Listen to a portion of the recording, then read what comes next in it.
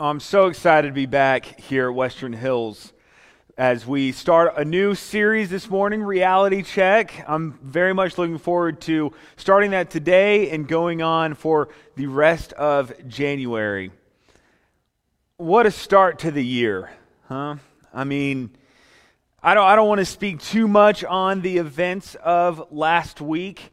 Really, all I want to say about it is that I believe that the series that we're going to cover this morning and for the rest of January will really help us cope with what happened last week, all of 2020, and the unexpected nature that 2021 seems to be promising us.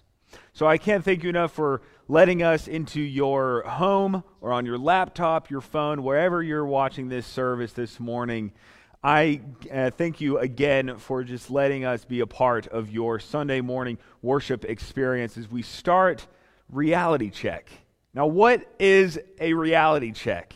I don't know if you've ever been told that you need a reality check or somebody's told you to check yourself, but a reality check really is a look in the mirror, right? It's asking yourself, okay, who am I? Where am I? How am I acting? That's what a reality check is. It's taking a good, hard look in the mirror. And we need a reality check. As a country, as a community, as a church, as an individual, I need a reality check. In Paul's letter to the Colossians, it's 4 chapters, and each week we're going to break down one of those chapters. We're going to look at the main point that addresses something or a state of mind that clouds our reality with Jesus. Because it clouds how we view the world, how we view ourselves, and maybe even how we view Jesus. And as Scott mentioned, the Bible Project offers a great video over Colossians, and it goes through what the thesis is and the main point of the letter. If you haven't watched that or listened to their podcast, I encourage you to do so. They didn't pay me to say anything about it, so this is free advertisement for them. That's just a free resource for you to use. But I like this quote from the Bible Project. They write, Paul shows the Colossian Christians how Jesus is the key to understanding all of reality. Jesus is the key. If you want to understand who you are, what your identity is, where you are, what your current situation is, and how you are acting to others and to yourself, Jesus is the key to understanding your reality. If this is an Avengers movie, Jesus is holding the reality stone. If you don't know what I'm talking about, then I apologize for the nerdy reference. Jesus is the key to understanding all of reality. And for the Christians that are in Colossae, and that Paul is writing to in Colossians, for them, they are facing public pressures. Pressure from all over, from all angles, from Roman officials, from their family members, from their friends. Pressure to be somebody who is away from Christ. Pressure to say the right thing or say certain things or to remain silent. Pressure to act a certain way in order that they might be accepted or heard or be good enough. Maybe you're facing similar pressures today. What those pressures can do is they can add a lot of anxiety to our life.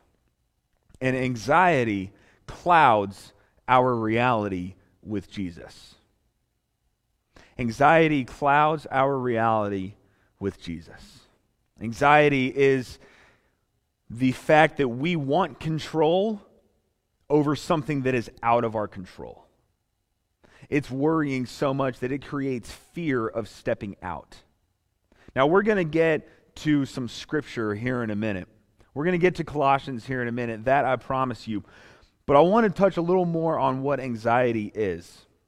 So I recently got engaged. hi Riley, I know you're watching this, recently got engaged, and it was the greatest night of my life. I mean, we had friends from out of town come over, and we had a lot of family that was there to celebrate and be a part of our joy that Riley and I are going to spend the rest of our lives together. That is still just so cool to say. But the process leading up to that was a lot of anxiety.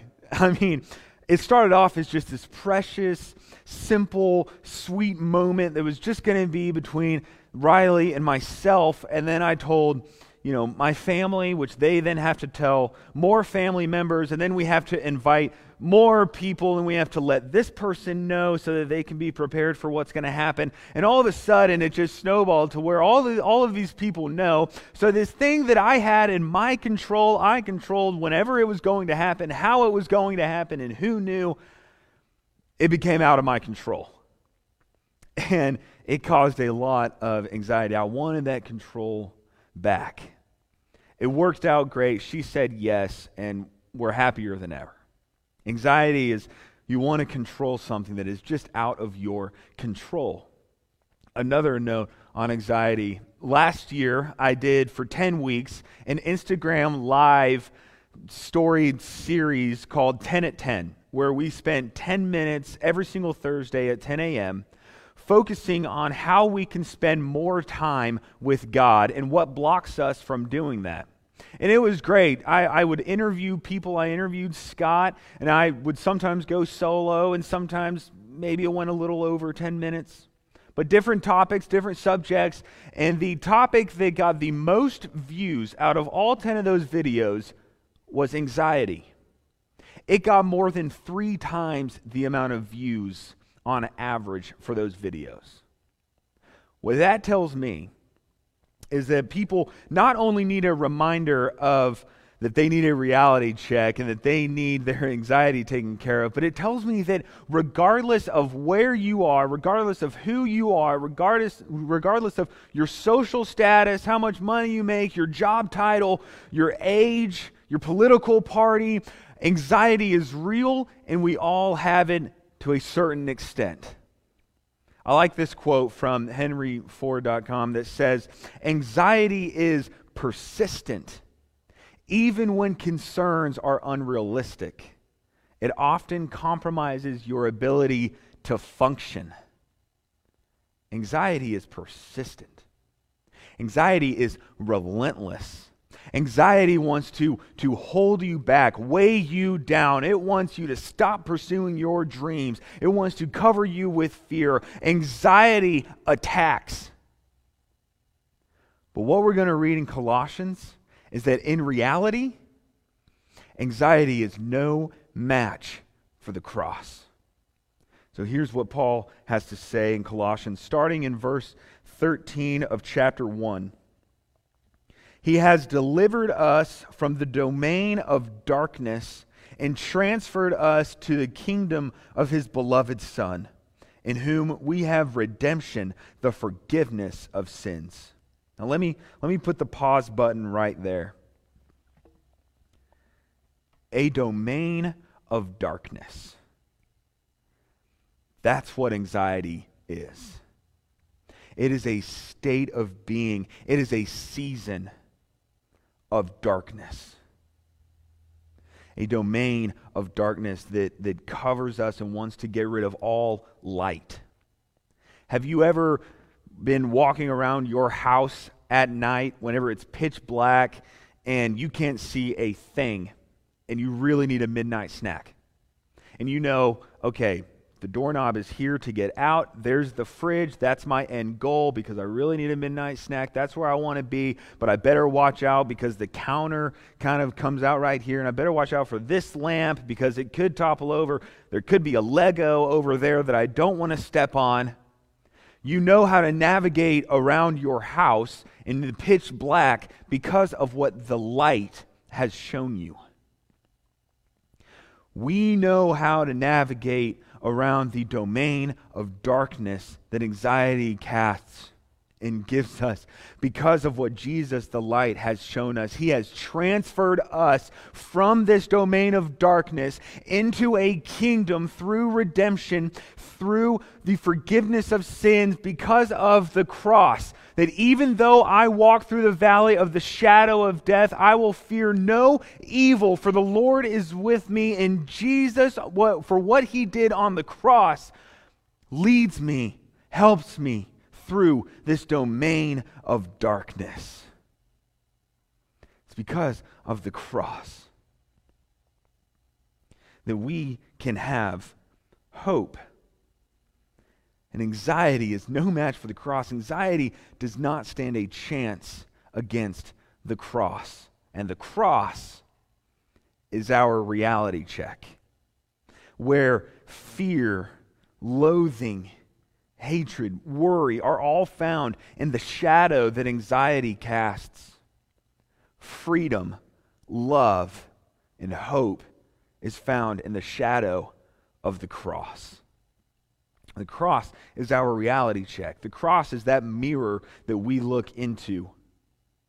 It's where we say, okay, who am I? What's my identity? I don't even know who I am anymore. We go to the cross to find answers. Our identity is rooted in who Jesus Christ says we are. When we're wondering, where am I? How did I get here? We go to the cross to find our home. We go to the cross to find hope for the future. We're wondering, how am I acting towards others? I've been really short with people. I've been really angry at people for no reason. Say, how am I? We look to the cross to see how Jesus was towards people. And how Jesus loves us and loves others. The cross is our reality check. So whatever fear, whatever worry, whatever anxiety you might have on your shoulders right now, whatever it may be, it could be a family member. If it is, don't look at them right now. It could be a political party that you're in. It could be politics in general. It could be the country. It could be your job. Whatever your anxiety is, put that on the cross and say, I need to transfer this over to Jesus. And Jesus will be able to turn our anxiety into hope. And we know this because of what Paul goes on to say in Colossians 1. Now, this is a lot of scripture, so make sure that you are tracking with me on this.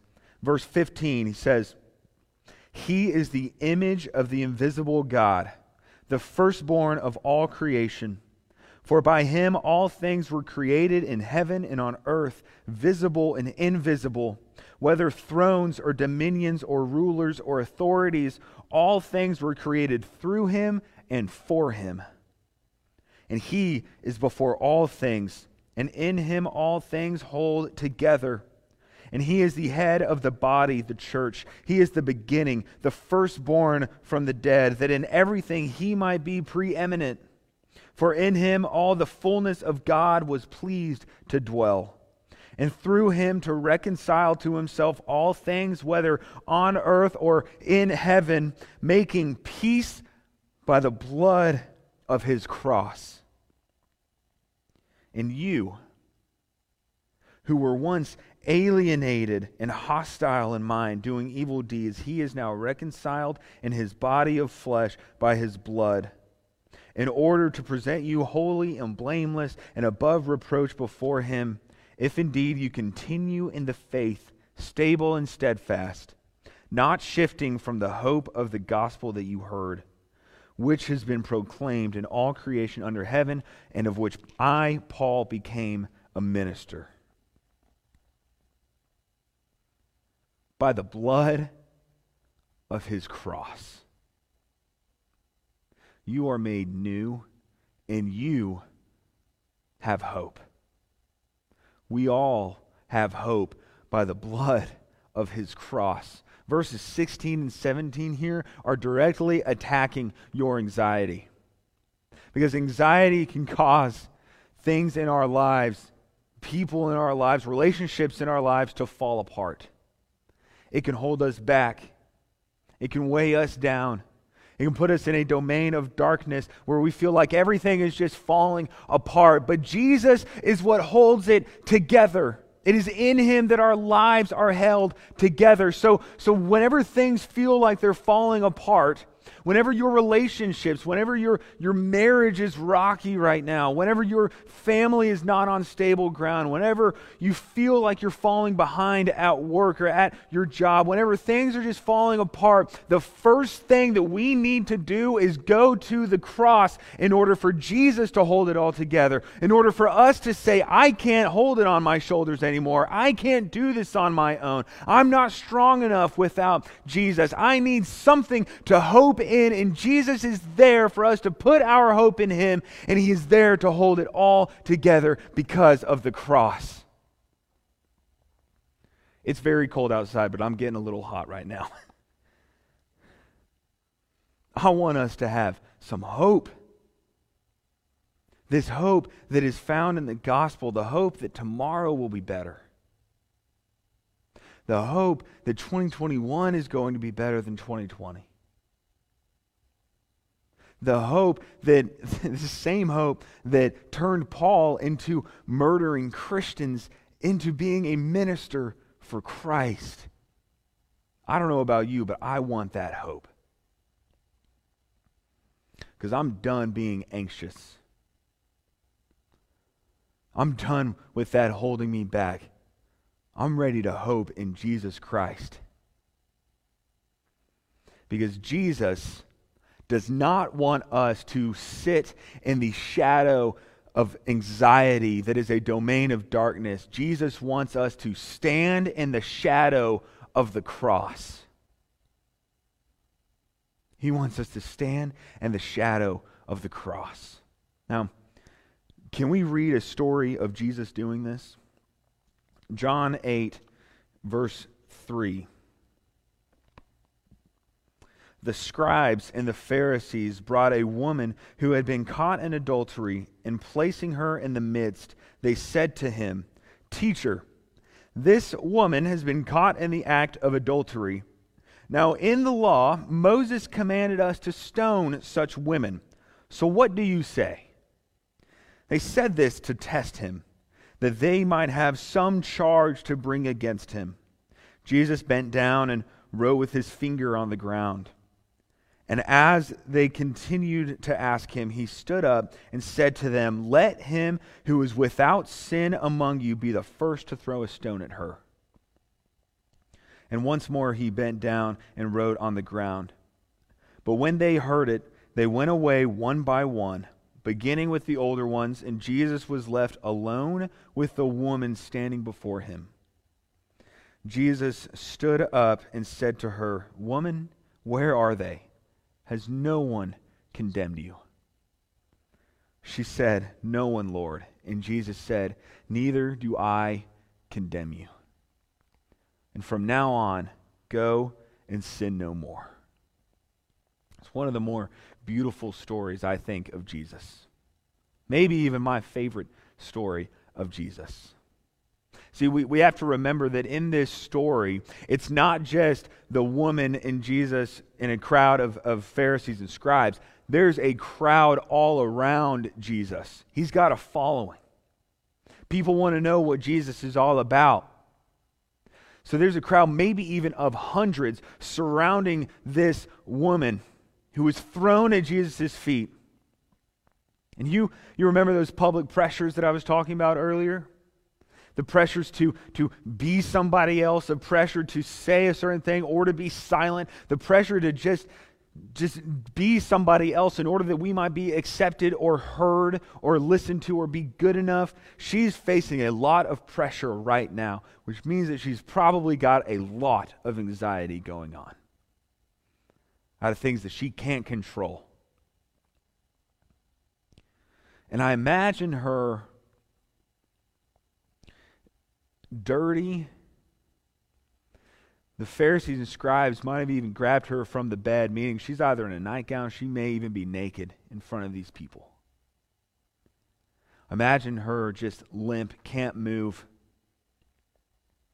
dirty, just with her head down, not wanting to be seen by anybody, not wanting to see anybody, wiping snot from her nose and tears from her eyes, standing in the shadow of men who want to condemn her, who want to stone her, who want to maybe even leave her for dead. And as she's looking at her feet, she realizes and notices that this shadow of condemnation that's around her is getting dimmer and is getting smaller one by one as they leave. And as this crowd leaves, because it says that now Jesus is the only one left. And she is no longer standing in the shadow of condemnation in a domain of darkness, but she is standing in the shadow of a loving Savior. And her anxiety turns to hope. She realizes that there's no one left to condemn her, and neither does Jesus. Her story isn't over yet. She is now given a purpose, given a mission, given something to do, to go and sin no more. Notice that her mistake does not magically go away. She's still going to have to deal with the ramifications of what she did. But she's now able to navigate through that domain of darkness because of the hope that Jesus has provided. The same is true for us. Our story is not over yet. We are able to navigate through this domain of darkness because Jesus has transferred us to the kingdom of Him who is the beloved Son. And we too, just like this woman, we too have a mission, have a purpose. And it's when Paul says, do not shift away from the hope that is found in the gospel. We want to stay in this hope. We want to have hope in tough times. We have had a rough start to 2021, and we need hope today. We are called not to shift away from the hope that is found in the gospel. So what I want us to do, preferably today, is I want us to write down what it is that we need to transfer to Jesus. What is causing us anxiety?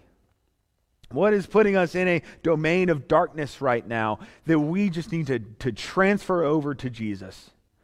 We need to say, Jesus, you take it. I can't anymore. I can't even. Jesus, what do you need to take? What do you need to transfer over to Him? And I want us to literally do this. Today, in a journal or on a scrap of paper, write down what it is you need to transfer to Him, and then draw an arrow, and then draw the cross. I transfer this to Jesus. I put it on the cross because I know that what I'm going to transfer is no match for the cross. It doesn't stand a chance. And throughout this week, just ponder that. Think about it. Spend time in it. Do this today. The Cowboys aren't playing, so I've got 3 hours added to my Sunday. So that's what I'm going to do today. Transfer what gives you anxiety over to Jesus. And then what do you hope to get from that? What do you hope to get from transferring that to Jesus? By saying, through transferring this, Jesus, I hope that you will do this. Jesus, I hope that you will come into the heart of my child. Jesus, I hope that you will hold my marriage together. Jesus, I hope that you give me more time to spend with you. What do you hope to get out of that? And finally, stay with Jesus. This is the big reality check for the people in Colossians. Paul is telling them, you know what Jesus has done for you. Now don't let these public pressures and anxieties get in the way and cloud your reality with Jesus, but stay with Jesus. Do not shift away from the hope that is found in the gospel. Transfer your anxiety to Jesus. Hope in Jesus and stay with Jesus. Because then what clouds our reality with Jesus will not stand a chance against the cross. And Jesus does not want us to stand in the cloud, the domain of darkness that anxiety casts, but he wants us to stand firm and strong in the hope that is found in the gospel and stand in the shadow of the cross where nothing, not even anxiety, stands a chance.